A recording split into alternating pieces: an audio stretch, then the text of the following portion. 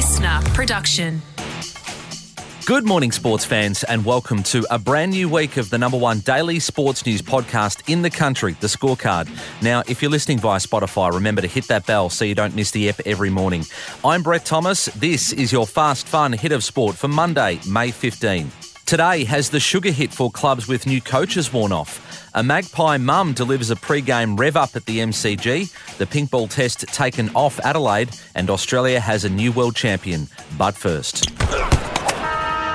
Anthony Seibold has the unfortunate stain on his resume of leading the Broncos to their first ever wooden spoon. Oh, wow, that did not end well. He had a tough act to follow as a left field choice, replacing two-time premiership winner Des Hasler at Manly. The season started well at the Seagulls, winning their first two, but they've come crashing back to earth with 3 defeats in a row.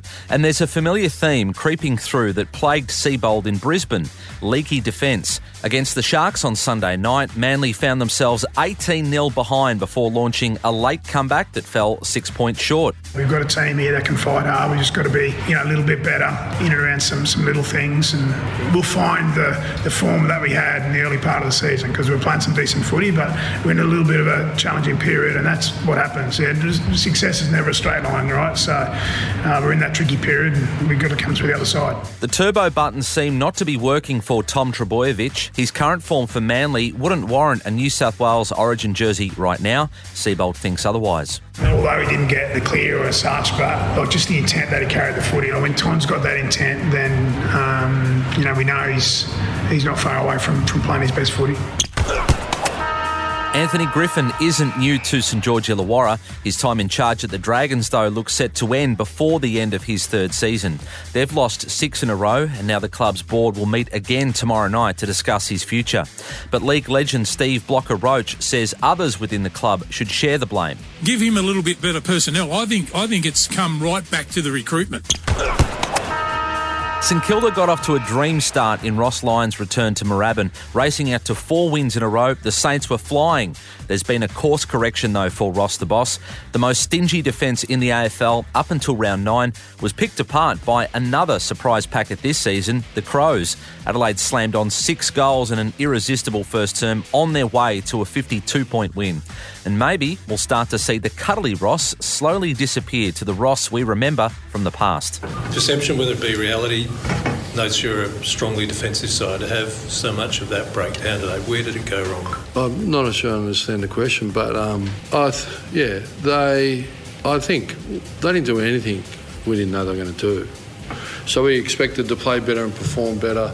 Yeah, our offence has gradually slipped down a little bit, but I had a look at it. I think we're 5 points a week before today, 5 points a week difference to, say, someone like Collingwood in our profile. So I wouldn't have thought it's been that dramatic, although today was disappointing. No drop-off for the Magpies, flying high, a game clear on top of the ladder after a 65-point Mother's Day mauling of the Giants. Mason Cox turned back the clock to his out-of-this-world performance in the 2018 prelim against the Tigers with 25 hitouts, 19 disposals, 9 marks and 2 goals.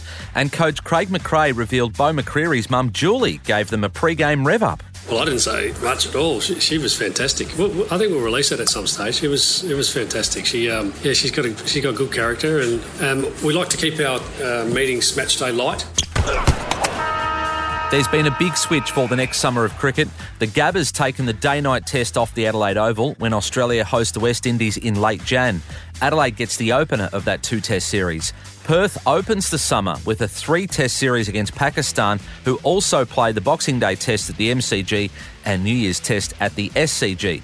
WA native Adam Gilchrist telling Fox Sports it's the perfect way to fire into the summer of cricket. Oh, it's fantastic to have the first test to kick off the international summer here in Perth. It's just what all players look forward to. I remember reflecting back to the playing days. Often it was in Brisbane for us, but wherever it is, it's the way to kickstart the summer and make a big impression. I think the way the Australian team have sort of settled into Perth Stadium and playing there in the conditions, the first time Pakistan will be there. Yes, a lot to look forward to and a great way to launch what is going to be a really exciting summer. And now the WBO Bantamweight Champion of the world. That's ridiculous. From the land down under, Jason Mayhem Maloney! They try to rob him.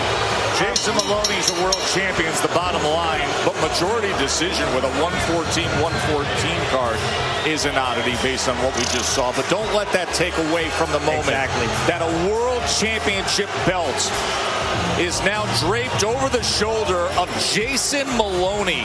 Australia has a new world champion, Jason Maloney, claiming the WBO bantamweight title, beating Vincent Astrolabio by majority decision. The win even more impressive given Maloney believed he broke his hand in the early rounds.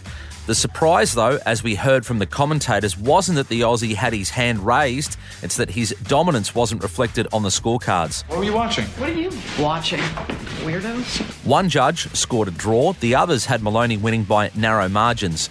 Next week, he's hoping to be joined by twin brother Andrew, who jumps in against a Japanese fighter for the WBO junior bantamweight strap in Las Vegas. And that's your fast, fun hit of sport for today. Catch you tomorrow on the Scorecard. Listener.